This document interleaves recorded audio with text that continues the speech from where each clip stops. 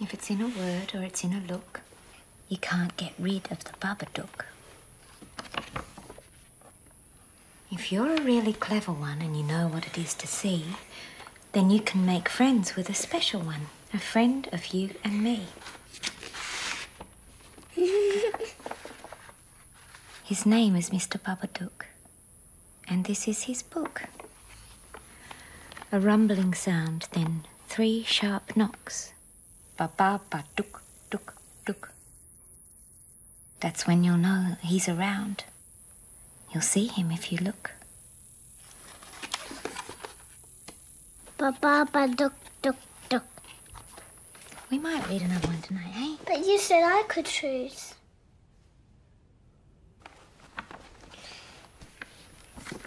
This is what he wears on top. He's funny, don't you think? See him in your room at night. Mum, does it hurt the boy? Mum, does it live under the bed? Mum? Mummy! Mummy! How sweet were they, son? Telling of the happiness and loveliness that lay at the bottom of the ocean, and entreating the sailors not to be afraid.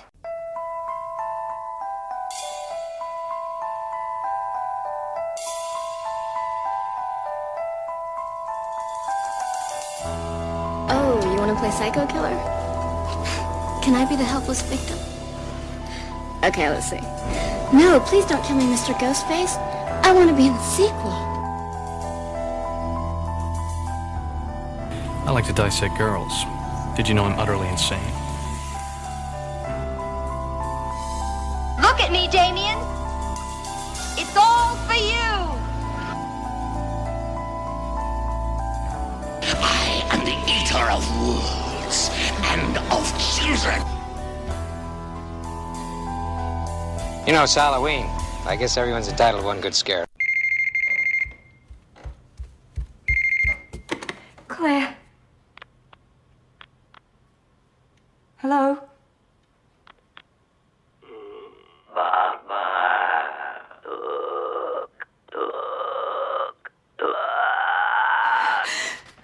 Hello, everyone, and welcome to another monstrous edition of the greatest October in the history of forever. I'm Zach. I'm Matt. And this is episode number 199, The Babadook. Where does one even begin after the hours of talking we've done before this episode started rolling? We're just warming up. A nice warm-up session. We're starting approximately 2 hours and 20 minutes after we were supposed to start. I feel like we did like the warm-up, a marathon, and now we gotta try to like get it back up. Oh, it's to up, get it baby. going. Yeah, it's up real right. good. Oh, yeah. This is episode number 199. Can you believe it? I can't. I try to refrain from being like, who would have thought? Because... But this really is a who would have thought. I know. Because even when we got to 100, I was like, there's no way we'll do another 100. The years spent doing this show at this point. Yeah, the hours and hours I've dedicated to this stupid thing. I hope you listeners are grateful. Fathomable. Oh, unfathomable. I can't talk. That's the thing. Okay, so before we jump into the Babadook, let's do a little housekeeping here. We mentioned it at the end of the Rosemary's Baby episode, but we'll mention it up front here. So we have one more entry left in this extended Greatest October, which will be episode number 200. Oh. It will come out a little faster. We hope to get that up on October 31st. That's right. And then, as is our recent custom, at least, you know, the last few years, I don't think we did it the first year, but yeah. This year we are going to still take a little bit of a break, even though we had an extended one earlier in the year. It's okay. It's just a break. We put a lot of time into this Greatest October. So. I need a breather. Yeah, and of course, if you couldn't guess, episode number 200 will be a big one. If you want to venture a guess, feel free to text me. I won't tell you if you're right or not, but you know, if you want to engage. I like how you act like all of our listeners have your personal phone number. Yeah, most of them do. That's true. And if you don't, tweet the show. Tweet the show. I'll send it right. to you. So yeah, we'll be back hopefully sometime around Thanksgiving. So just a heads up, the episode number 200 will be sitting up there for a few weeks. Then we'll get right back into it to close out 2020, the shittiest year of all time. Seriously. It's been a draining year for being at home for so long. Yeah, and you know what? I'm pretty much a homebody anyway, and other than going to the movies, I don't really do a whole lot. So the first few months of this bullshit, I was sort of rolling with it. You were like, this is my moment. But I really started to feel it in October because I can't believe that Halloween is like a week away. Partially because the weather's all over the place. Not to continue being obsessed with time, as we were wont to do on this show, but I just feel like time is going by so quick for nothing to do. You know what I mean? Yeah. All this time is going by and I have nothing to show for it. Well, that's because this year just never really happened. It never got started. I mean, we start talking about, normally we'd be gearing up for our Oscar bait movies. I'm already thinking, what's going to land on my top 10 list. It's just that's going to be a rough top 10 list. It's not inspiring. Yeah, it's weird to think October is about to be over and Halloween is here. I just haven't gotten in the right mood. I know. But then again, although it's like it always goes by so fast, and then I'm always like, well, I'll just keep watching horror movies all year round, and then I do. That's true. I'm glad, we are going to sneak in a double feature horror movie night tomorrow night. I'm excited about that. So little to look forward to these days. A gathering of the ass clowns, That's if true. you will. That's right. I would love to get all the ass clowns together. I would love to rent out a theater and have a time sometime in our lives. We'll do that.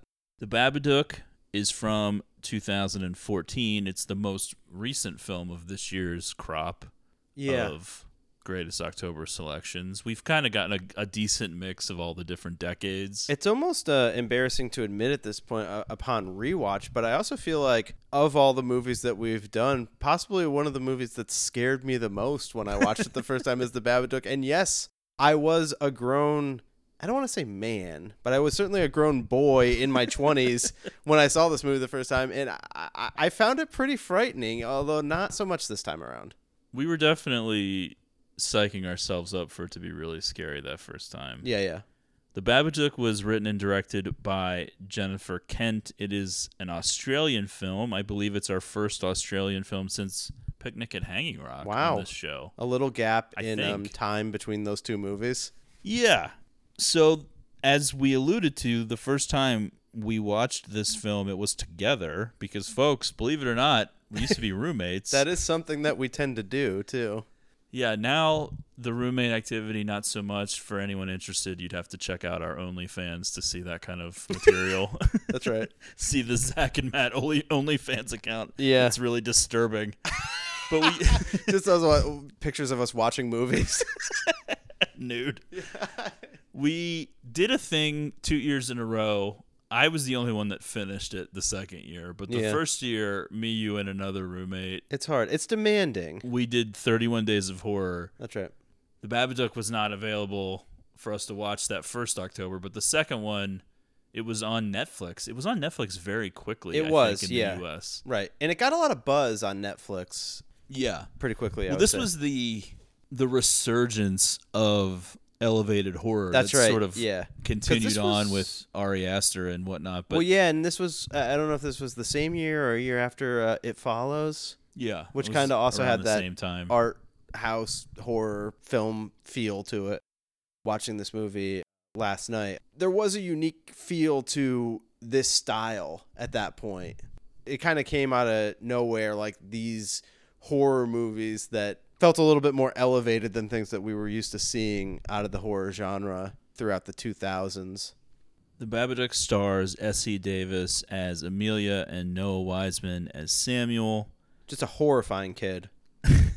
The movie is about a single mother and her child falling into a deep well of paranoia when an eerie children's book titled Mr. Babadook manifests in their home. What a scary thing, and I think this is something that hit me pretty hard and is something that I still worry about all the time, and it's the idea of you having a kid and it's just like that kid is just so annoying. Like that kid is just you're just like I can't live with this. This kid is just the worst. Even more than Rosemary's Baby or The Omen or anything else. That's right, yeah. The Babadook serves as a deterrent against having kids. Yeah. Having children, that's the real nightmare of this movie. Yeah. Just having a horrible asshole and just child. Your life spins wildly out of control. And one thing that they nail in this movie too is just that wired, sleep deprived feel, not just for the character, but for the whole movie kind of feels that way. And that's what I think about having kids too. It's just like you'll never sleep again Or have fun. Right. The Babadook entered into the 2014 Sundance Film Festival, which led to attention and critical acclaim across Europe and the U.S., made $10.3 million at the box office on a $2 million budget. Okay, that's a good showing. All of this after a pretty lackluster run in art house theaters down in Australia. So it gained notoriety coming up to the States. Has a 98% on Rotten Tomatoes. That's true. It was beloved at the time. It got a ton of... Yeah, it was one of the best reviewed films of that year. Yeah. And the buzz was pretty deafening. So anyone who was remotely interested in horror had to check it out. That was one of the go-to movies of that time period. Right. I mean, I think it was like one of those movies where a buzz on Twitter as well. One of those ones where people that you knew were like tweeting about it and stuff. Yeah, I think even William Friedkin himself, director of The Exorcist, had put out a tweet about all of the definitive horror movies. Like, I can't remember his list. It was kind of crazy. It was like Psycho, Alien, and then he was Diabolique, yeah. which I love, but I don't really think it's that scary. And then he's like, and then The Babadook. People were really high on it, and the first time you watch it, it is definitely scary. Absolutely. Not so much in subsequent viewings. This time watching it, I certainly still found it entertaining. Well, a lot more laughs in it this time for me. Yeah, there is sort of a dark humor to a lot of it. Yeah. I wasn't, I guess, as tuned in on the first time watching it because, like I said, I mean, it creeped me out a lot of the way through. And I think the more you watch it, the more you're realizing how heavy-handed the message is that they're trying to get across. But when I watch something for the first time, I can so just take it at face value, which for this movie is pretty frightening, but also fun. And even still, it's harder to see everything until the picture's complete. Exactly. And then right. Then you look back at it and you're like, oh yeah, that wow. was pretty obvious what they were trying to go for. They're basically just like punching you in the face with it. Afterwards, after its initial popularity, the Babadook sort of took on a second life as an LGBT icon. For sort of a joke reason, it started as like a meme, but then people really ran with it because of the Babadook's dramatic persona, grotesque costume, and chaotic effect within a traditional family structure. Yeah. And it became so much that they did like charity screenings of it, and then they released like a special edition of the Blu-ray with like a rainbow slipcover. Okay. And it became like a whole thing for a while. All right. Just one of those little internet oddities that pops up. Takes off. It's based off of Kent's 2005 short film entitled Monster, which I believe is on the Blu-ray, but I didn't have time to watch. So almost a 9-year gap to go from short film to feature. Anytime we do films by women on this podcast, you can really tell like what a struggle it is. Really?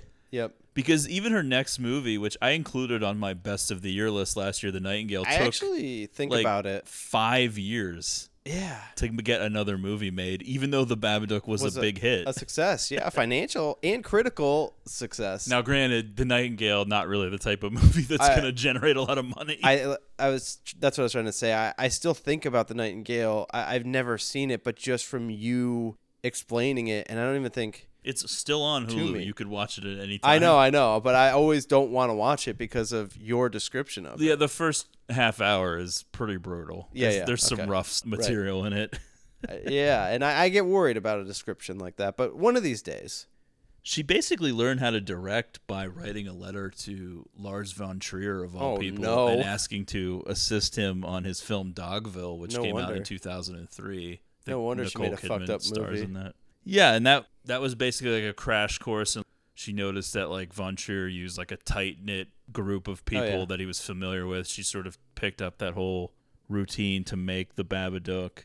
I think the techniques in this movie, it was kind of like the first time in a while that you felt like you were seeing like a throwback to like 70s and 80s horror to a degree, with like the sound effects and some of the effects that they were using. It felt like some of those techniques really felt like more of a callback to that time period in a way that we weren't really seeing for a while. Yeah, it's a reminder that, again, because we've come across this a couple of times in these last 2 months and other previous Greatest Octobers, that you don't need an extravagant budget to do an effective horror film. This is a small budgeted film coming up with creative ways to tell the story. Yeah. And if you hit the right things effectively, it will just work better. And yes, it takes strong acting performances, and both leads are very good in their parts, even though that means like the kid is like unbearable. Oh, I know. But he is good. He's good in it. I mean, partially he is like what crazy. The point is. Yeah. And it certainly got like a cool look to it. I mean, it's like very grim and dark, but it definitely works for the vibe of the movie. Yeah, that's what I mean. It all ties in with it. Like, they set this thing in a creepy house with creepy rooms. Right. And so just having her laying in bed and there's a noise, and then that shot that you keep seeing in her bedroom of that weird closet thing that they have, and then like the mirror, and then it's like causing like this eerie the paranoia. Coat rack. Yeah. And you're always like, am I seeing something in the dark? Is there somebody standing there? Like that kind of a feeling the whole time. Just very effective. Absolutely. So let's get into it. Please. It opens with a car crash dream, and we're going to learn later on that Amelia's husband was killed in a car accident on the way to the hospital when she was in labor. Which I guess is really like the big reveal. We know that he was killed in the car accident, but I think Samuel says it pretty early. Okay. To that woman at the grocery store. I guess the reveal is more that she's willing to voice that at the end of the movie. Amelia's this exhausted widow living with her troubled 6-year-old son Samuel, who just wildly out of control. He seems to have some behavioral disorders or something going on. His heart's in the right place. He has an obsession with a monster he believes will be coming, and he's even building weapons to fight against it. That's right. Amelia works at a long-term care facility for the elderly, and there's a guy that works there named Robbie, and he's clearly interested in sniffing around. That's right. Because who wouldn't be? Amelia is an attractive woman. She's cute, but she's downplaying her looks right now, I would say. Yeah, well, some people can just bring it au naturel, no that's makeup. right. That's true. Not really even combing her hair ever. Not putting a lot of effort into her outfits, I would say. Yeah, and she just looks good. Yeah. Essie Davis, I think most people would know from Game of Thrones. What? Which I think she was only in one episode. What episode was that? She was in that play where Arya has to assassinate the somebody. actress. That's right. She was one of the actresses. She was like the good one. Yeah, or something. the one that helps Arya.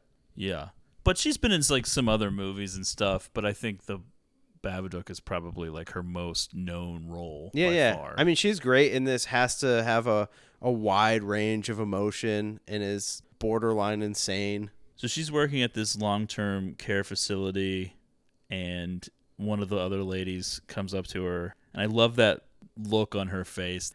Her face just drops when the woman says, "Your son's school is on the phone." Well, you know, she's been having a rough go of it for, 6 years now, and she's just trying to deal with this kid who is just out of control at all times. Turns out that Samuel has brought one of his weapons to the school. Oh, no. And so we have a scene of her talking to the people from the school, and the school wants to employ a full-time monitor, as they call it. By the way, his weapons are kind of weird.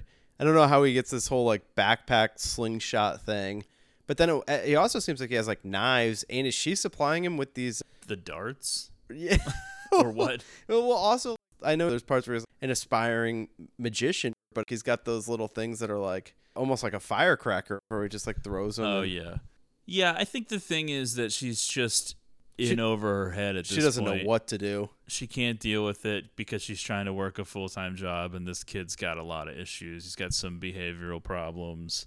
He seems completely out of control, and now she feels betrayed by the school because she feels as if they're just giving up on him and throwing him in the trash. Yeah. What do you mean I have to take him full-time? Well, no, she doesn't have to take him full-time. They want to employ a full-time monitor, and she doesn't want him to be separated from the other kids. So Which is she fair. takes him out of the school herself. Which is actually, I mean, that is like a sad element to it. There's definitely parts where you feel bad for this kid. Kind of. I mean, it's rough. It is it's rough. a rough Yeah. thing to deal with. Everything is an avalanche, and she's clearly unable to cope. Amelia's only real outlet to like talk about this stuff is to her sister Claire, who has a daughter named Ruby, and seems over it at this point. Yeah, and And we'll that pretty much slowly admit that later. Starts to unravel more and more. Claire breaks it to Amelia that Ruby does not want to have a shared birthday party with Samuel anymore. Claire does seem like kind of a bitch. And when she's hanging out with her friends, the Real Housewives of Australia. Of Adelaide. Yeah, that's right. I Yeah. mean, none of them seem particularly great to me. She gives us a little clue here, though, about what's really going on when she says, why don't you just celebrate on the actual day? Meaning, Samuel's birthday has not been celebrated on whatever day he was actually born. They've just combined it with Ruby's, and we don't know why yet, but that sort of ties in with what we were saying earlier about the car accident. Yeah. And this is the hint of what the Babadook is all about. In fact, the first 15 minutes or so, we've already seen Amelia's reactions to any hint of her husband and the incident. We're dealing with a woman with a buttload of unprocessed trauma and grief. Sure. She loves her son, as painful as he might be able to deal with sometimes, but the truth is Samuel has always been an impediment to a proper grieving process from day fucking one. So she literally gives birth to this kid. Right. And then is unable to really grieve for her lost husband because she's now a mother and has to take care of this baby. And it doesn't seem like she has a big support system in place to help her. Which, all of that combined is already like, okay, this is a lot. I think when you add in the fact that this kid is particularly needy, it just, exacerbates the situation. Well, yeah, I think Jennifer Kent was talking about one of the things that she wanted the movie to be about was the painful side of motherhood and how just sometimes you just can't stand your kid. Exactly. Yeah. She doesn't. It's not always this sunshine and roses, right, as it's sometimes portrayed. That every mother goes through some dark moments. And I mean, it seems like hell patches to me. I mean, and this all leads to the sudden appearance of the Mr. Babadook book. One night, Sam asks his mother to read a pop-up storybook called Mr. Babadook out of nowhere. It and just you are appears. like, where did this book come from? And the more you get into it, how did we get this book? Amelia does not recognize this book or understand where it came from. It's all about a monster called the Babadook, a tall, dark shadow figure with a pale face, a top hat, and what seemed to be like sharp, pointy claws. And she's like, this is for kids? The Babadook torments its victims once they become aware of its existence, and as she's reading it, it's truly disturbing. And one of the repeated phrases is, let me in, let me in. Right. Which, of course, initially you will take to mean let me in the house, but then we'll find out later is something a little different. Yes. And another factoid that we learn in the first stanza of the book is you can't get rid of the Babadook. Yeah, which is a hard thing to deal with. The book itself has no author listed or publishing info. It looks almost handmade in a way. It does, yeah. It seems like it's almost like someone's arts and craft project. If it's in a word or it's in a look, you can't get rid of the Babadook. If you're a really clever one and know what it is to see, then you can make friends with a special one, a friend of you and me. His name is Mr. Babadook, and this is his book. Not really a great rhyme there. No. A rumbling sound, then 3 sharp knocks. Babadook, dook, dook. Well, that's the thing. I mean, did this thing write its own book, yelling things like Babadook? I'm not picturing the most literate. Well, it's like kind of an monster. evil Dr. Seuss. Okay, yeah, I can get into that. That's when you'll know that he's around. You'll see him if you look. This is what he wears on top. He's funny, don't you think? See him in your room at night, and you won't sleep a wink. And that's where she stops reading that line at that point. She already tried to, but then Samuel made her continue. Yeah. Then it says, let me in again. I'll soon take off my funny disguise. Take heed of what you've read, and once you see what's underneath, you'll wish you were dead. And it cuts to him crying, yeah. and she's trying to read another story. That was me watching this movie. Because of course Samuel is convinced the Babadook is real, and this seems to be almost what he was sort of preparing for with all of his contraptions and weapons but then it's and whatnot. Like, where did this book come from? And I know, like, we know what the movie's about, right? But I do like to try to, like, work through it at face value, too, because it's just like... What's a magic book? Okay, sure. Well, it has to be, because we know what happens to it later. So after she finally gets this kid to sleep, it's vibrator time. Yeah. Unexpected, I would say. You weren't sure that she was down, you know? Oh, she's down. She is. Yeah, and this is like another one of those like horrible... This is like Black Swan. Because you don't... I mean, for people who haven't seen the movie, it's not like you like see anything because she gets under the covers, but then she like takes her panties off and throws them on the floor. That's right. So you can imagine. So she's like, you know, she's going full on here. She's having a time, I would say. She still has like a nightgown on. She's still worked up from her coworker, you know. And then she gets close, and it seems like it's happening. And then, of course, Samuel interrupts. Yeah. And this is sort of the beginning of the spiral of insomnia that will play out through most of the rest of the film. Yeah. Where neither of them seem to ever get like a full night's sleep. Which sometimes she will sleep till like the middle of the day, almost like the morning when it's bright out, but like after hours of being up all night. And then it's like when they do sleep at night, they're like waking up in the middle of the night and going and watching TV, which is just all too relatable. That night, the strange sounds start in the house, and some other weird shit like doors opening and sounds like that will start happening. I would be like, we need to move out of this house. I know that's always like my go-to move, but you can't live in old creepy big houses. There's just too much that can go wrong. Shortly after the vibrator incident, where she had to like vibrator incident. Well, it's just like one of those horrible things. Also, like the kid is hopping into the bed, and she's like scrambling to shut it off, and it's like a whole thing. Right. Sam does a basement magic show, so it's sort of a recurring thing that he'll dress up as a magician and then like repeat stuff that a magician says on like one of his DVDs or something. Yes. Nothing in my hands. Nothing in my hands. Oh, God. Just a creepy kid in a creepy basement. Except he's set up his stuffed animals and then a picture of his mom and dad. Sad. Very sad. And so he's talking to the picture as if it is his mom and dad. And so obviously there's this hole in his life where he doesn't have a dad. There's certainly some harsh memories of my childhood that this brings up of me just like, you know, performing for no one, reciting lines from movies. Yeah, it got even worse when you did start doing it in front of people when everyone was like horrified. People were like, does he think this counts as a personality? This is horrible. Does he think this is good? He's referencing things nobody else has seen. Ewok Adventures. Yeah, you're running around with like a bracelet on. Caravan of Courage. But this is all of his dad's stuff is down in the basement. It's sort of like it's hidden away from the rest of their lives, really. Robbie pays a visit, and he realizes that trying to get involved with Amelia is just a huge mistake. It's a bad scene.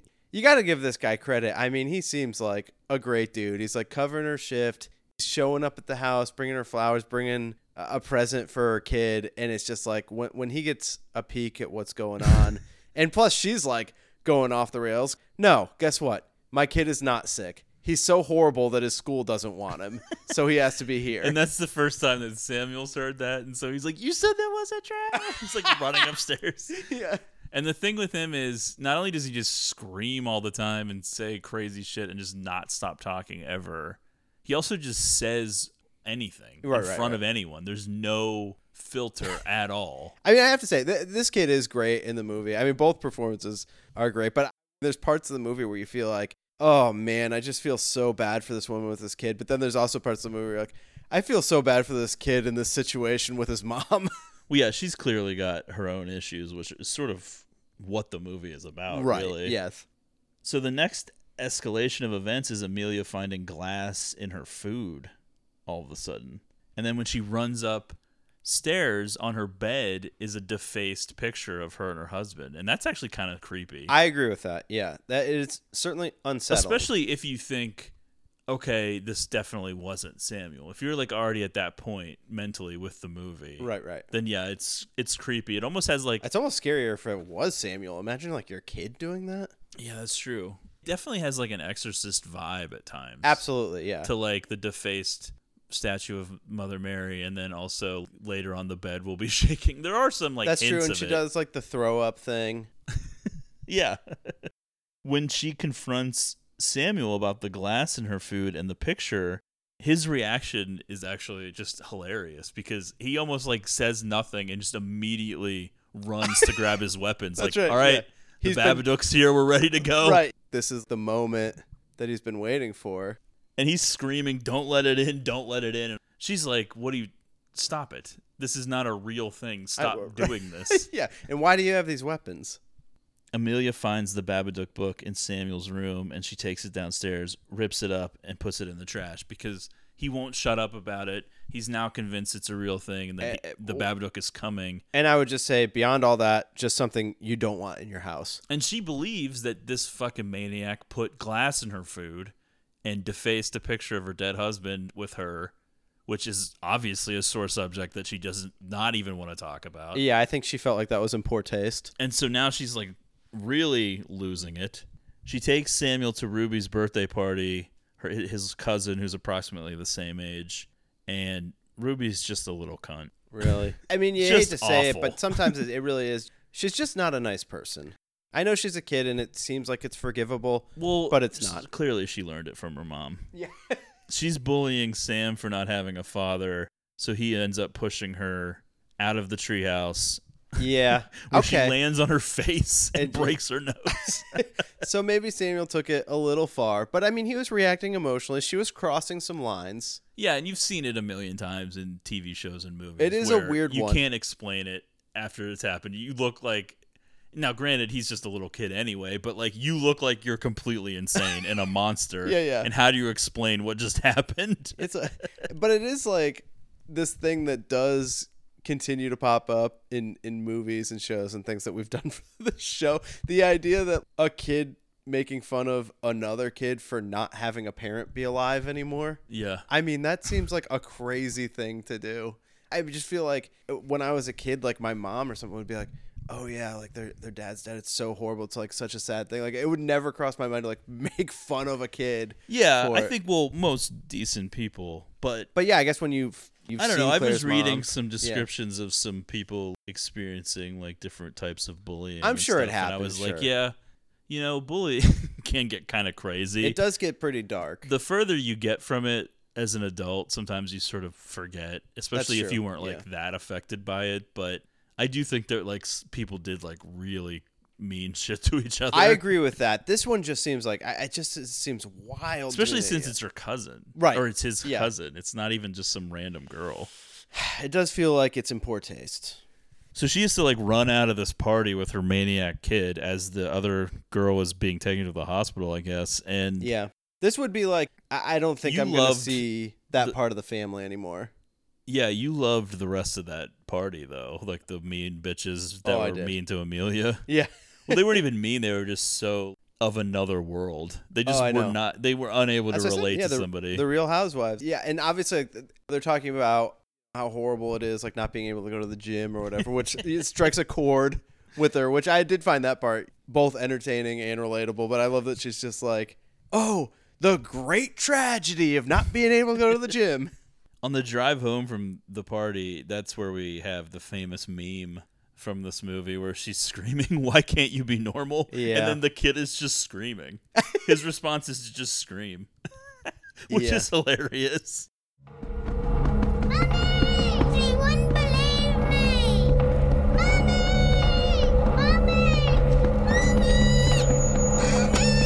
Why can't you just be normal? There is no Babadook!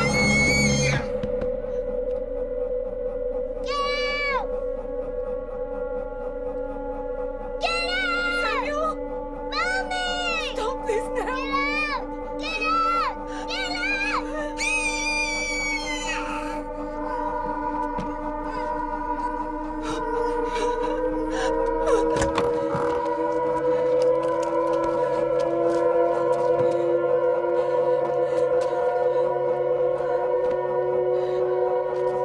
Please help me! There's something wrong with my son! Yeah, even irregardless of the Babadook, and the Babadook obviously inflames everything, but there's this constant rhythm to this movie that's hard to grasp at first, but they sort of continue it like pre-Babadook, then all throughout it, and then even when the Babadook eventually like possesses her, it's where things will rise up a roller coaster, but then like calm back down. It's like when you do it's like it very ebbs and flows because it'll cut from him going completely insane, and then like the next scene things will be kind of normal. And he'll be like cuddling with his mom, and it's actually kind of sweet. This kid seems super annoying at times, but then there is times where he seems sweet and you're rooting for him. Sam has another vision of the Babadook in the car, which Amelia cannot see, of course, and then he has a seizure. So she takes him to a doctor, begs the doctor for sedatives. Amelia tells him that they haven't slept in weeks. Yeah, the doctor's just seems like drug-seeking behavior. He refers them to a psychiatrist, but he says that it might take weeks to get an appointment, so they're sort of at an impasse. They do have a peaceful night that night, though, the first night that Samuel's on the sedatives, and then it's the daylight comes streaming in. And she wakes up a little later than usual. Samuel, at this point, not attending school because she's pulled him out of the school. There's a knock at the front door. She goes down, opens it. There's no one there. She shuts the door, and then there's more adamant knocking, louder. And she opens the door again, and she looks down, and the Babadook book is back, reassembled. Literally, not just magically reassembled, but taped back together, which makes it seem crazier. It's sort of a neat little detail because it makes her think that it's not supernatural, which is a great trick to play because she then thinks someone is fucking with us because it's not a magic monster that's going to tape this thing back together. One thing about this movie, we talk about the Safdie brothers and the masters of anxiety that they are, but I would say that's very present in this movie as well. There's just kind of a constant anxiety to the scenes, and it's the middle of the day. It's not really scary, but it's just sort of unnerving. In addition to being taped back together, the book now has added lines and pages, and Amelia herself now seems to be the monster's target in the new illustrations. It says, "I'll make a wager with you. I'll make you a bet. The more you deny, the stronger I get." Which... haunting. Okay, LGBT icon, but what about emo icon? Agreed. Morrissey. That's right. The more you ignore me... Isn't that like what he's saying? The closer I get. These do seem like lyrics to a Smith song. Let me in. You start to change when I get in. The Babadook growing right under your skin. Oh, come see what's underneath. Not really a great ending. Doesn't rhyme. Yeah, 4 out of 10 stars. But the new pictures are kind of wild. They're even crazier than the initial pop-ups because now they're taunting her. More intense. Amelia, the illustration of her killing the dog by breaking its neck. Oh, no. They have a little dog in the house, which why they have a dog is sort of baffling. They can barely take care of themselves. I know. It seems like a lot. And it does feel like having to take care of this dog is like pushing her over the edge. And then it shows her strangling Sam. And then the final pop-up in a particularly brutal one is her slitting her own throat, and then like the pop-up thing of like blood coming out, which is so crazy. Yeah, so as a viewer, you're like, I mean, if you're taking this all as like foreshadowing, you're like, oh boy, we're in for a little bit of a dark path here. So her response is to now burn the book. Hopefully that will work. Didn't you have like some version of the Blu-ray or something that had like almost like an interactive sleeve or something? Well, yeah, it opens up and there's like a pop-up of the one page of it, like with the monster mouth. That's fun. Yeah, it's kind of cool. Yeah, I still have it. Good. She burns the book, and then she gets a phone call where there's sort of like a monstrous metallic voice that says like, Babadook, Dook. I'd be like, where are you calling from? So she's convinced that somebody is harassing them. She goes to the police station to file a police report. Yeah, this is a laugh.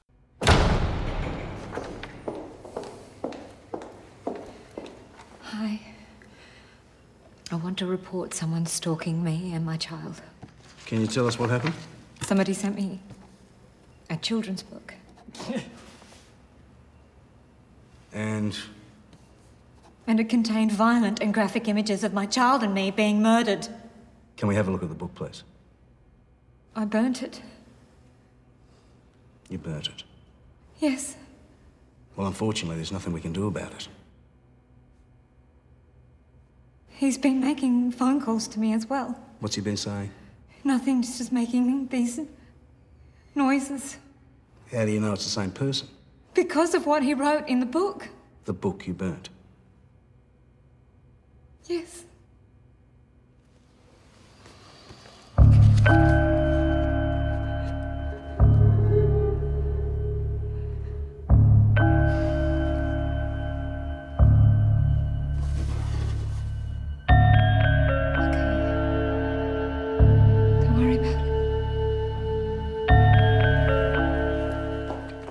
They're like, so you received a book, let's see the book. And she's like, well, I burned it. Well, like, well, we can't do anything then. Yeah, we're not going to be able to investigate that. And then over the shoulder of the policeman, like hanging on a hook on the wall, is basically the Babadook's outfit, which is really weird. Well, I think it's just this whole, she keeps seeing these things, right? Like, doesn't she see almost like a hat and jacket hanging in the basement as well? Yeah, but this thing at the police station has the claws coming out of the sleeves of the jacket. Yeah, I know it's there, it's present, but I mean, I think it's just like this imagery that's happening in real life that's just sort of fucking with her because everything else is on edge. I don't know what this could be though at the police station if it's real. I don't think it could be real. Okay, yeah. Just because of the She's claws. just seeing it, yeah. It just doesn't the jacket and the hat, okay, but like what are the claw things coming out of the sleeves? The edges of a scarf. No. Okay. Wrong. So she runs out of there and becomes even more isolated and shut in. As I mentioned, Samuel not attending any school at this point.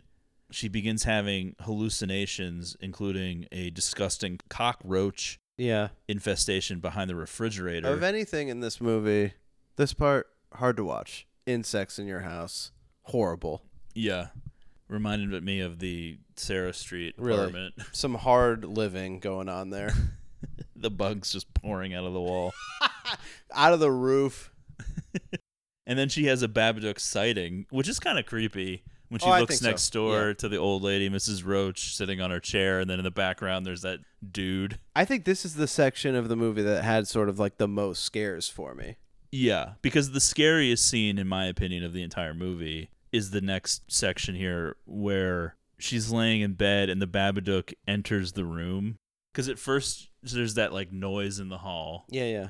And then she hears the dog make a noise. So then she goes and opens the door and the dog comes in and she's like, you can tell she's scared. She breathes a sigh of relief like, oh, it's just the dog. But then the noise happens again in the hall and the door just suddenly opens and she's in a dark room and the room, as we've described, is creepy already. Right. And you see that door open and then like the figure kind of go up to the ceiling.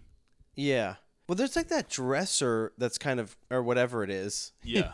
That's kind of creepy on its own. Yes. That's what I described as like a closet. Right, yeah. But yeah, sure, it's like an open, I don't know what they call those things. I think you can call them a closet, but they're sort of like you open them up, but they have doors on them. Yeah. But it's like a piece of furniture. That's just something, it's like you keep picturing like the Babadook's just going to be like on top of that thing. Yeah. And then it comes in, it's working its way on the ceiling, and she does the thing that I always hate in horror movies where she goes under the blankets to hide. Yeah. And it's the a natural camera reaction, is like under the blankets with her, so you can't see what's happening, and like I hate that. It makes you uncomfortable, or you just don't like it? No, it's scary. Okay, yeah. Okay, yeah. Like you don't know what's going on above the blanket. I like, agree. Yeah, and creepy. then it's just like, you know, they're just gearing you up for the big shock when. And then she takes the blanket down, and then the Babadook enters Amelia, but not in a fun, consensual way. Certainly not. Yeah. Although it is through the mouth. Okay. I guess now's as good a time as any to bring it up, because at this point in the movie, you certainly feel like the Babadook has taken control of her, that it's entered her, it's possessed her. Yeah. The words of the little poem start making sense, let me in, and then he's talking about growing under her skin. Right. So they weren't talking about let me into the house, it was let me in to you. Yes. Now, but then... Yeah. I know where you're going with this, yeah. It all builds to her being possessed again later. And you're like, well, wait a minute. I thought it was already inside of her. Well, I guess if you're going by exorcist logic, it's a slow path to get to this, like, full-on possession. I guess. This was just, like, the first hint of it. Right. So then she can't fall asleep. She goes downstairs. She's watching TV. Everything she watches in this movie is creepy. We haven't talked about it, but she has this horrible toothache that she's been dealing with, right? The tooth is always, I don't really know what that's symbolic of, but it's always like bothering her. Yeah, I was trying to look it up a little bit because I've always heard that if you have dreams about like your teeth falling out or something, that's very representative of anxiety or whatever. Yeah. But that doesn't seem like people were really interpreting that. No, based because it's on what I not was a looking. dream. No, I know. But when she's full on Babadook possession, like crazy lunatic, she does just rip the tooth out. Yeah. Everything she watches is weird. She watches this silent movie, and then the Babadook like appears in the silent movie. Right. And clearly there's like a change in her facial expression. But as I've said, there's going to be a further change, I guess. Oh, yeah. It's kind of confusing rewatching the movie because you're anticipating certain parts, and you're like, okay, well, this must be the part. That's the scariest scene. And then it goes inside of her, so like, okay, this is it. And then, no, there's still more. Yeah, I know. It kind of winds back down a little bit and then ratchets back up. She stays up all night and then calls off work. And now she's like snapping at Samuel. Oh, yeah. A little bit more. She's getting on edge. And then she tries to make it up to him. She takes him out for like ice cream at some restaurant. But then on the drive home. Oh, no. Yeah. The Babadook creeps into her rear view mirror. And then it's like on top of the car, causing her to crash. Yeah. And she hits this car and then just drives away, basically. Has an accident with a guy that doesn't seem like the type of guy you'd want to be in a car accident with. Yeah, he's like... Immediately like, you fucking idiot! What the fuck, you fucking bitch! And then she just drives away. Which I do love that response. Never comes back up in the rest of the movie that would be a problem. Yeah. He somehow didn't get her license. He was like 2 days, didn't know to look at her license plate. Shocked, and he's just like stunned in disbelief. Amelia continues to lose grip on reality, and when they get home, she's sitting fully clothed in the bathtub and then brings Samuel into the bathtub too. It's at this point you feel like, okay, I feel like we've got some problems here. And we've alluded to it before, but I want to bring it up again that the house that they live in is very like old looking and creepy. And her bedroom in particular is creepy. Absolutely. I mean, they do just have a standalone bathtub. Not something that you're... The bathroom's not that creepy. It's white. Yeah, I know, but it's just like... The other rooms are very dark. Just having a tub sit out. Okay, I guess that's creepy. Well, I guess adding to that, taking a bath fully clothed. With your son, who's 6. Yeah. Samuel unethical at best. Sort of sense that things are going off the rails, and he reaches out by phone and calls the neighbor, Mrs. Roach. Which I don't even know how this kid could operate a phone. Causes Amelia to flip out. Oh, yeah. So she takes the phone, cuts the cord, assures the neighbor that they're fine, hangs up, then takes out a knife and is like waving it around and then cuts the phone line. Seems extreme. And this is what I meant. Like, everything's a roller coaster because she seems so pissed, and you're like, all right, she's full evil now. But then later she has a vision of Samuel dead and bloody with his throat slit, and she freaks out. But like mentally she's sort of slipping away. And I guess this is probably more based in reality than in movie logic, because I think if you started down this path, it wouldn't be just all one whoosh and then you're gone. It is like she's fighting back and then sliding back down. Almost like you're trying to climb back out of a muddy pit and you're like making it halfway up and then, you know, sliding back down into insanity again. And then oh yeah, so it's not all one thing. No, it's peaks and valleys. They're experiencing total isolation and paranoia now. She's cutting out the world, and all of this seems to be manifesting in the form of this bad toothache. And then she falls asleep in the chair in the living room, and she has a dream where she's led into the basement by Samuel, and it's a dream of her dead husband who talks to her and says, "We can be together. You just need to bring me the boy." I thought you were dead. I thought you were dead.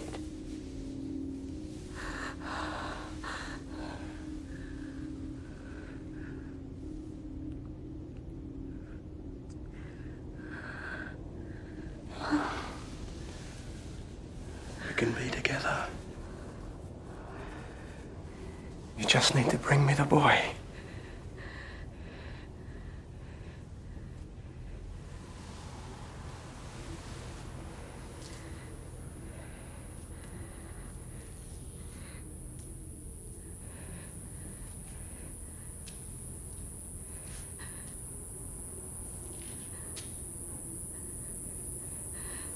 You mean Samuel? You can bring me the boy. You can bring me the boy. You can bring me the boy. Stop calling him the boy. I think it's going to rain. No.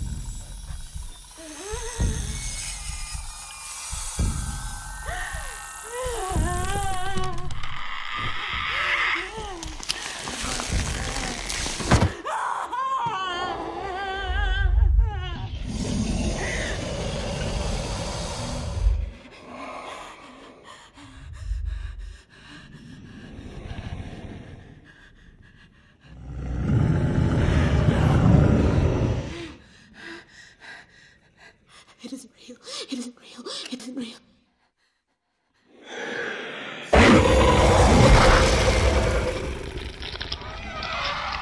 The voice changes, though, from that of her dead husband, Oscar, to possibly the Babadook or the monster. Feels like something is off here. Yeah, his voice becomes like more metallic, where he just keeps saying, "You bring me the boy. You can bring me the boy," and he's swallowed up by the darkness. He was just a boy. She wakes up and runs upstairs. She's now being pursued by the Babadook. This sequence is not bad, and it's mildly scary, but I feel like after that sequence in the bedroom, make sense. where her what? It almost doesn't make sense. Yeah, like I don't know. It just seems weird that this is all happening when you already thought the Babadook was inside her. A double possession. Because she runs upstairs to her bedroom, which has a fireplace in it, and then his hat like drops down. Yeah, which is creepy. The chimney. Yeah, I like that. She's crawling along the floor, like screaming, and then he like I guess gets inside of her again. From behind. Is it a rear entry situation? Yeah, I was like, okay, well, the first time it went into her mouth. And then the second time, it's like she's laying on her stomach on the floor, and I'm like, well, how did it get in that time? Yeah, I know. Well, it's left to the imagination. At least it didn't go ass to mouth. Of course, it went mouth to ass. You know, her pupils go dilated, so we know we're full on. Finally. Yeah. We're finally to the possession here. Right. It just seems like maybe they made this movie and it was 15 minutes too short, so they just had to like redo a whole other thing. Let's do a second possession. So we're at full possession now. She's under the influence of the Babadook. Yeah. Amelia goes downstairs, kills the dog immediately by choking it out. It always makes me sad. I'm not particularly crazy about pets or anything either, but you see these dogs in these movies and they're so helpless and people just kill them. Well, there is like a website for people that can't handle that, like Does the Dog Die or some stupid thing where you can find out if a dog gets killed in a movie. So many movies. It doesn't really bother me at all because movies are fake. Well, to some of us. And also, I guess you should point out that the last 45 minutes or so of this movie, a lot of it is... It starts to have that like fever dream feel. Yeah, some of it is clearly not happening. Like the insects coming out of the wall was a hallucination. Right. It didn't happen. And the vision of Samuel with his throat slit was not real. The whole sequence of her following Samuel into the basement and then Samuel disappearing and then her dead husband talking to her, that's not real. So you kind of lose track of what's real and not real. Yeah, I mean, you're just like, this girl needs some sleep. You said that you thought the dog murder was real. I do agree with that, but I'm just pointing out that it's hard to tell sometimes. I agree. I just don't think that it's ever revealed to us that that part's not real. She then pulls out her own tooth with her hand. Sometimes you get that, though. I mean, if you have it's a pain, loose, I guess you could pull it out. But if you're in pain, just it's because just like your anything. tooth hurts, though, doesn't mean it's necessarily loose. Yeah, but I'm fine with taking extreme measures just to get to the bottom of it. She then chases after Samuel, screaming, "Let me in, let me in." Samuel, I mean, this they go upstairs. Seems like therapy would certainly be needed. She shrieks, and she's like levitating. Oh, that part's awesome. That effect is super cool. She comes across the room at him, and she's like, I wish you died instead of him. Mm-hmm. Seems a little tough to hear from your mom, but... Samuel pees himself, and she like is berating him for wetting himself. Just a flashback to like my relationships.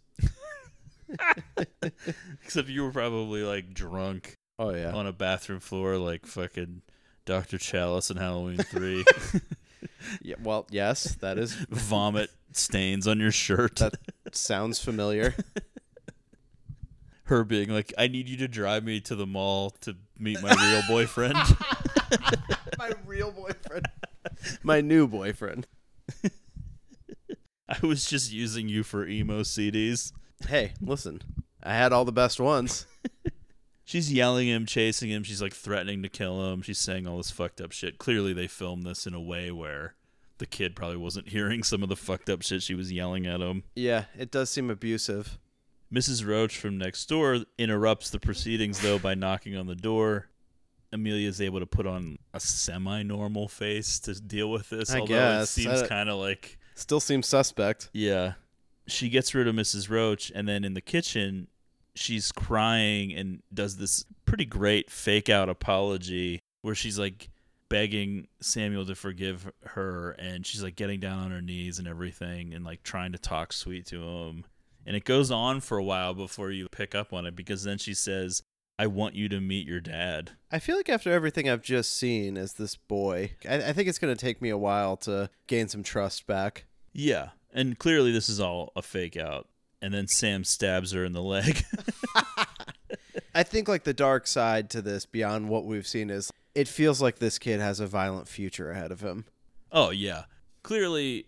they'll come through this particular incident on the other side, but you're not going to be able to just shake it off. No. There's a lot of damage going on here. And I mean, the amount of violence he's willing to inflict on his mother, of all people. Yeah, he shoots her with like his dart gun thing in the arm, and he shoots that like ball at her head from then, like the launch thing or whatever. When their like fight sequence spills down into the basement, things just go from a 9 to a 10. Yeah, after he stabs her in the leg in the kitchen, he lures her into the basement, and then he trips her with this wire. Nails her head on the ceiling. Yeah, he somehow knocks her out and then ties her up. And it's... it really is like 50 Shades of Babadook, because I made you... because you were rewatching this when I got here, and I was pay attention to what happens here, because it's very weird to me. Yeah. Okay, he lures her into the basement. He trips her with that wire. She hits her head. Yeah, there is Home Alone vibes all over the place. Paint can hits her in the head. He drops a tarantula on her face. But once she's like staggering around the basement dazed, he like takes out, I don't even know what it is. It's like those things from Dazed and Confused. Yeah, it's where like they spank the freshman kids. Yeah, he literally like takes out what looks like a paddle. And I'm like, watch where he hits her. And it's like, he hits her from behind, maybe the back of the legs, but I'm thinking ass. We feel like it has to be ass. It's certainly so not higher. Bizarre. Yeah. And then she somehow is knocked out by this. 3 foot nothing. And falls to the ground. Yeah. And then the next thing you know, she's tied up like fucking Dakota Johnson in 50 Shades of Grey. Ropes everywhere and all this shit. I'm like, what the fuck is going on? Wearing like negligee.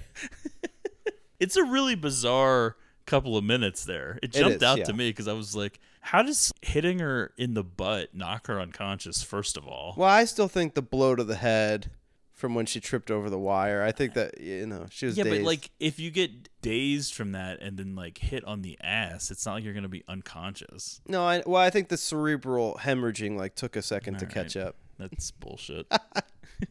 When she comes to and she's tied up, Samuel's screaming, you let it in, you have to get it out.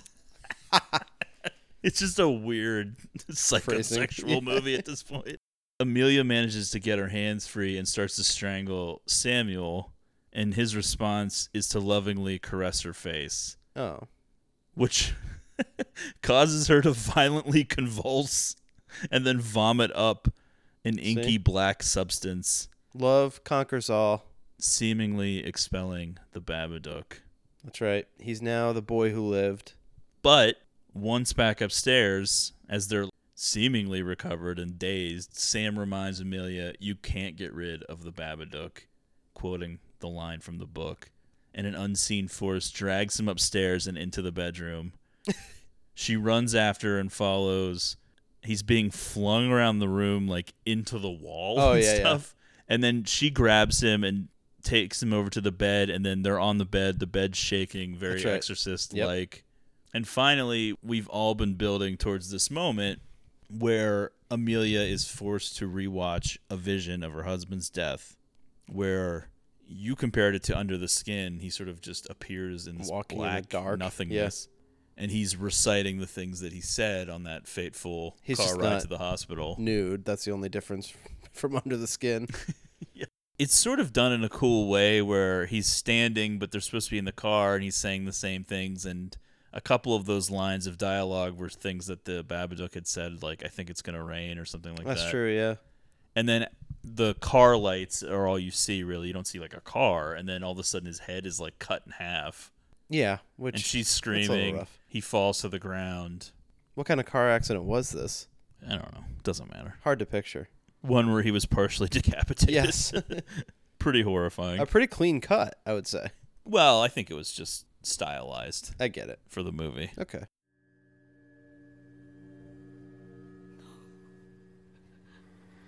Keep breathing. Put your seat back, sweetheart. 10 more minutes and we're there.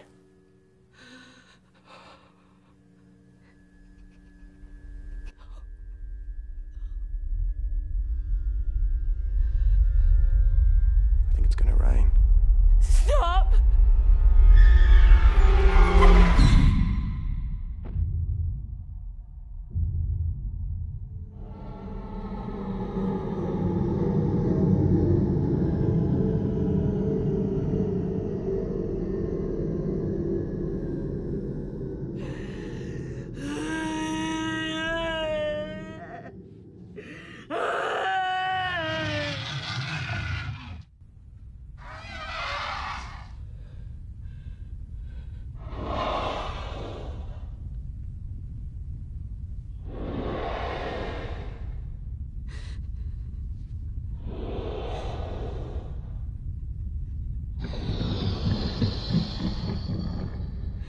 You are nothing.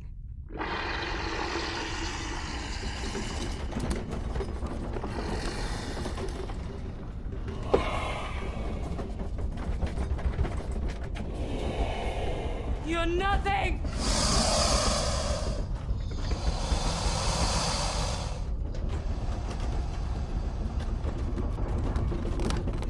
This is my house! You're trespassing in my house!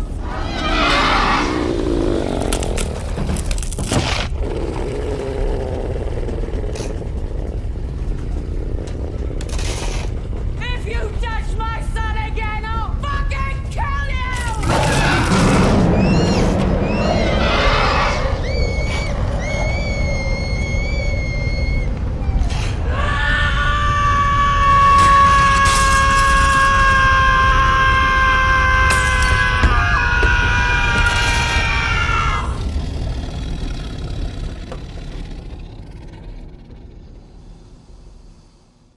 Amelia's pissed now, though, and confronts the monster head on, screaming at it. That's right. Enough of this bullshit.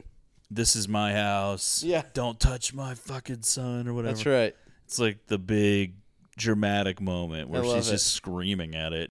You don't really see the Babadook at this point. Right, you really only ever see it for brief flashes a couple of times. You just see those arms like extending like tree roots, like bigger and bigger and bigger out of the black, like against either side of the wall, but you don't actually like see anything. It's puffing its chest out here a little bit, but she's putting it in its place. She's like, "Fuck you, you pussy." And she basically just yells at it until it collapses to the ground, and then it gets back up, screams in her face, and retreats to the basement. Almost like whimpering. And Amelia locks the door behind it. After it's over, Sam and Amelia recover. Yeah. She's back to normal, and Sam seems She feels good. I mean, to be better adjusted. Going back to school is like back on the table. Yeah. At first, I thought, oh, how much time has passed? Like a year? But then you realize that this is just like a couple days because this is still like the same extended absence from school. They just needed some time to work through some things.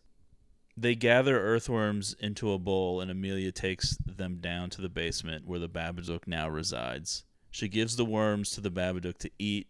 It seems like it's going to attack her once again, and she calms it down by talking to it reassuringly. Yeah.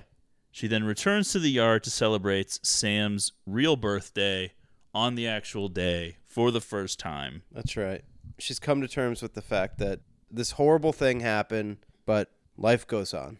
So what do we think the Babadook is about after we've seen the whole thing? I think when you describe everything and bring up the stuff with the husband, it seems pretty obvious. I think so. I mean, obviously her dealing with this grief, dealing with this trauma, I guess not dealing with it for so many years, which has been a problem, and it's bubbling to the surface. Yeah. And then ultimately, I think we know what the ending is about. Okay, I've dealt with it. I mean, it's still there. It's not going anywhere. Yeah, it really is sort of an examination of mental health and not dealing with the issues and then having them bubble up as something worse later on down the line. Right. Like unresolved. Now, I do think that's the way you have to interpret it. I think it's pretty obvious that that's the case. I also go back to the first time that I watched this movie, and I was pretty much taking everything at face value, and I loved the ending. From that perspective... You thinking that it's a real like monster, like a that monster keeping in the basement. Yeah. I just thought it was just like so like funny and weird. You know what I mean?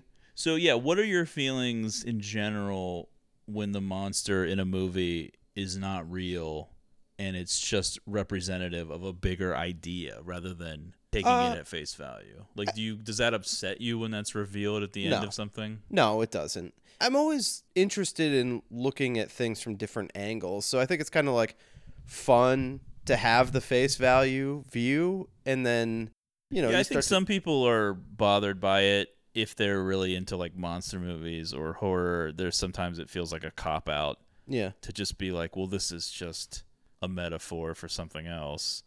But to me, it doesn't really bother me because both can be fun in their own way. They're just two different styles. I think it's absolutely a great time to just take probably like not just this, but most things we watch and talk about and take it at 100% face value and like talk about that. And then also like have the analytical like breakdowns over like, okay, what does this really mean? Yeah, if the Babadook was some alien that crashed down from the sky, or it came out of like toxic ooze, or there was no explanation, or it was like a child molester that they set on fire, or it was a kid at camp that drowned when the counselors weren't paying attention, or it was an escaped lunatic from an asylum hunting babysitters. If there was some cheesy horror explanation, then it wouldn't get that title of like elevated horror or art house horror. It has to be like some deeper thing going on. Like, what does this really mean? Yeah, and I think Jennifer Kent was talking about wanting to do something about the fear of going mad and the trials and tribulations of motherhood. I also just see in general like a fear of emotions and the power of denial and how you can like push something down for so long, but eventually it's going to come back up. And I also think just like the downward spiral that you can go on when you consistently aren't sleeping, and like what other impacts that can have on things. Yeah, and you're trapped. Much like Rosemary's Baby, where she's living this life. It's a completely different situation, but she's a single mother. She can't really abandon her kid in any way. So in that sense, you could almost combine that with The Exorcist as well, as like The Exorcist and Rosemary's Baby, where she's just trapped in this situation and how much that weighs on her. And even if you don't factor in the idea of like a monster, just dealing with this bullshit every day of like, this kid, I can't deal with him, and I'm so tired all the time. Yeah, I do just go back to when this movie came out and how refreshing it felt to see like a horror movie like this. It was just cool. The effects they use in it, the tone of it. It definitely kicked off a new era. Yeah. With like The Witch. Yep. Maybe to a lesser extent Green Room, and then you would have breakout stuff like Get Out or whatever. But it was like a new era of elevated horror that continued on with like Hereditary and Midsommar and stuff which like that I mean, too. most of these movies are all movies that I've really enjoyed. Yeah, because I think like horror can always be sort of defined by different like time periods. And by the way, a lot of those movies I find pretty chilling, actually. Yeah, and so this stuff is sort of like the newer style, which pays homage to like other eras, but in a new way. And I definitely see some influences in this one. I think she said that she was mostly influenced by horror movies of like the 70s and 80s. I mean, I would say The Exorcist is apparent, right? Yeah. So I guess that'll do it for The Babadook. Okay. We got one an more. Abrupt finish. Yeah. What's that? I said kind of an abrupt finish. Well, we're building towards recommendations. Okay. Just sort of tying a little bow on it here. Yeah. Oh, yeah. I like when you do that. Sometimes it isn't necessary to go on and on after I we finish agree. the movie. Yeah. I think we hit all the important stuff. This almost feels like we're slowing to a nice, easy finish, you know? Light a candle, just soothe us out. Well, there's some movies like a David Lynch movie or something where you could literally spend 4 hours talking about it. And then there's some movies where the things to discuss are apparent and they're easy to get to and you hit them. And that doesn't make one better than the other. It's just they're different styles. Some don't have as many layers because they don't have to have it. No, you just get in, hit the highlights, get out. What are you doing? What? Vincent stopped making pics. Well, how am I going to know what movies to see?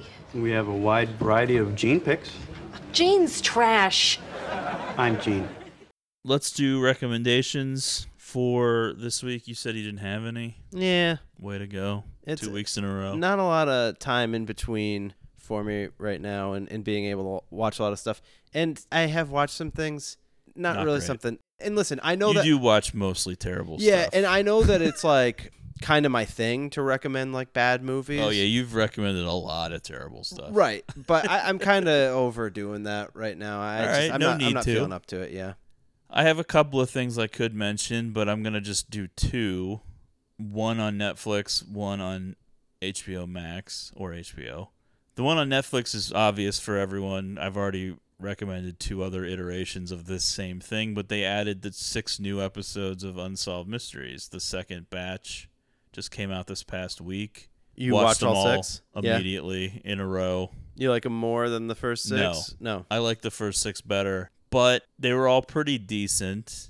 They weren't as emotional as the first 6, but I have noticed a trend, and maybe this has always been the case because when I did watch a lot of those classic ones, I felt the same way. They're all kind of sad. Yeah, well, that's the thing. I mean, I would say there's just a sadness to something being unsolved. Yeah, I think like when you watch those old ones, there's a chance that it'll be solved, and B, they did do a lot of like old people getting scammed out of their money, which is sad, but not as sad as like a dead kid or something. Yeah, it's more like pathetic.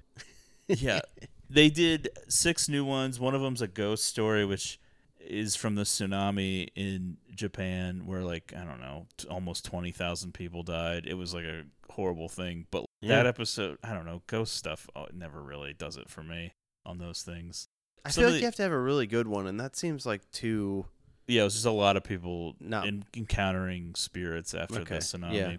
Yeah, the other ones are all kind of interesting or variations on a theme of, you know, unsolved murders or deaths or whatever. The last one was kind of sad because it was like 2 small, very small children that were stolen from a public park in like 1989 in New York City. That's horrible. And then at the end, they're like, oh, let's show you like 12 other missing kids just out of the blue. Like, here's some pictures. Do you recognize? It's like, what the fuck? I'm like, thanks. Yeah, that's for ruining uplifting, everything. really. And that's the last episode of the 6 where I was like, Jesus Christ. Leaving on a high note. I love Unsolved Mysteries, though. I love the new one. I love the classic ones with Robert Stack, which you can still check out on many different streaming services now because I think they're on Peacock. I think they're on some free ones. I think some of them are on Hulu. Yeah, some of them are on Prime. They're I all always over like the to place. throw it on from time to time. It's just such a great show. Yeah, the new one, like I said before, I would prefer if there was a host, but there isn't. Yeah. Let's just sort of deal with it. The other recommendation I don't know if we've ever recommended this before. Maybe we have. But Veep. Right. On HBO. A show that I would say, like, during its run, because it just ended. Like, it's weird to think that there were still episodes in, like, 2019, I think. Yeah, I mean, I mostly didn't watch it until they were, like, 5 or 6 seasons in, but... Well, I'm sort of the opposite. I watched, like, the first couple seasons pretty religiously and then fell out of it for a while, and then it was hit or miss. So I'd say, like, out of the initial run, I probably watched, like, 30%. So now I've just been crushing them out. Yeah.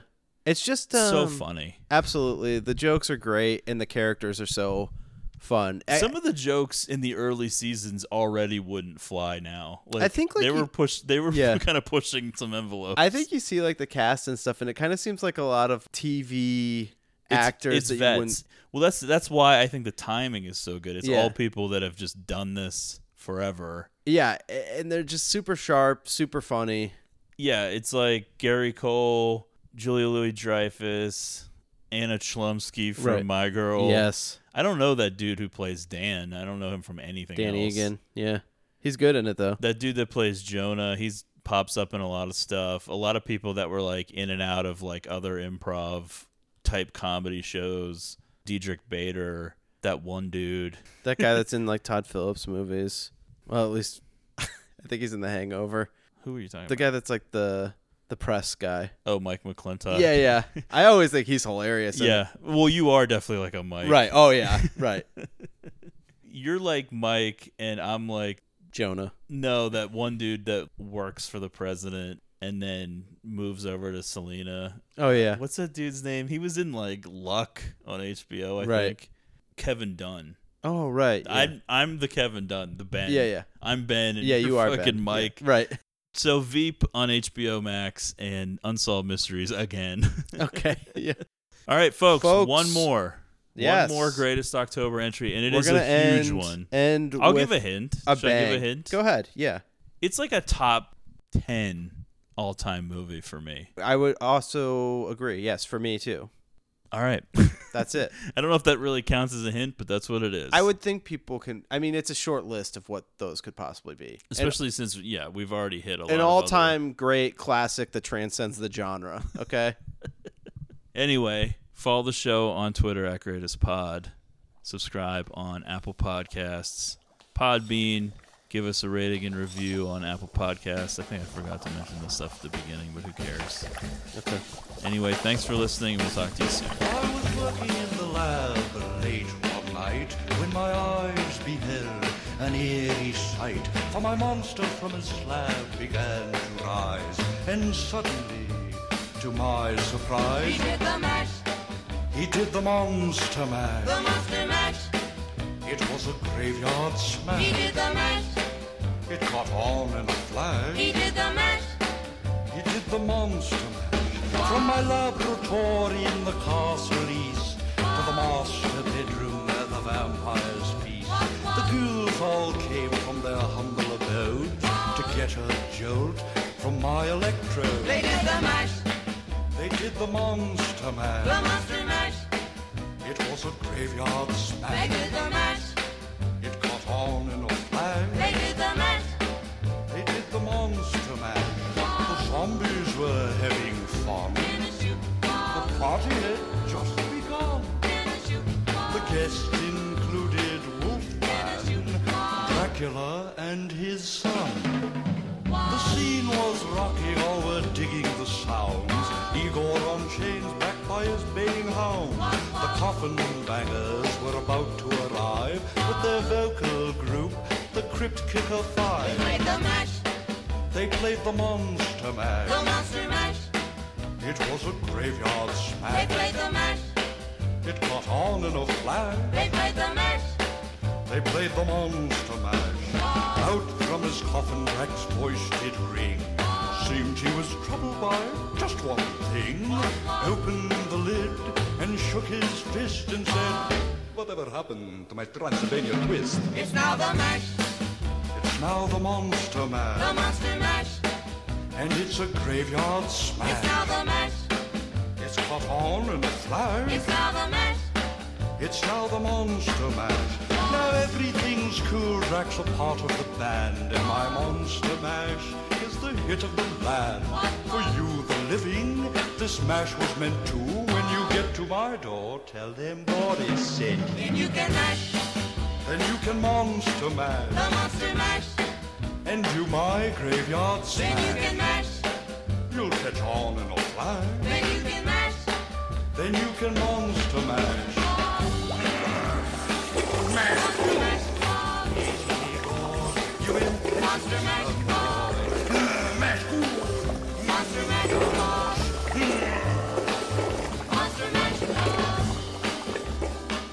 Monster Mash. I was particularly blown away by the snowy vistas, the exteriors. I always love movies with snow in them. I think it's because I loved snow so much as a boy, and now we don't get it here in Los Angeles at all. Unless you're talking about that cocaine, that yayo, that booger sugar, that white pony, as the Deftones' Cheeto Moreno would say. Is that right? Cheeto Moreno? I don't know. I always think I like the Deftones, and then I try to listen to an album, and I'm like, I'm out. But I like some of their songs. I like the Sade cover. I like, I watched you change. I looked at the cross. You know that one? All right, so why was I even talking about the goddamn Deftones? The Hateful Eight.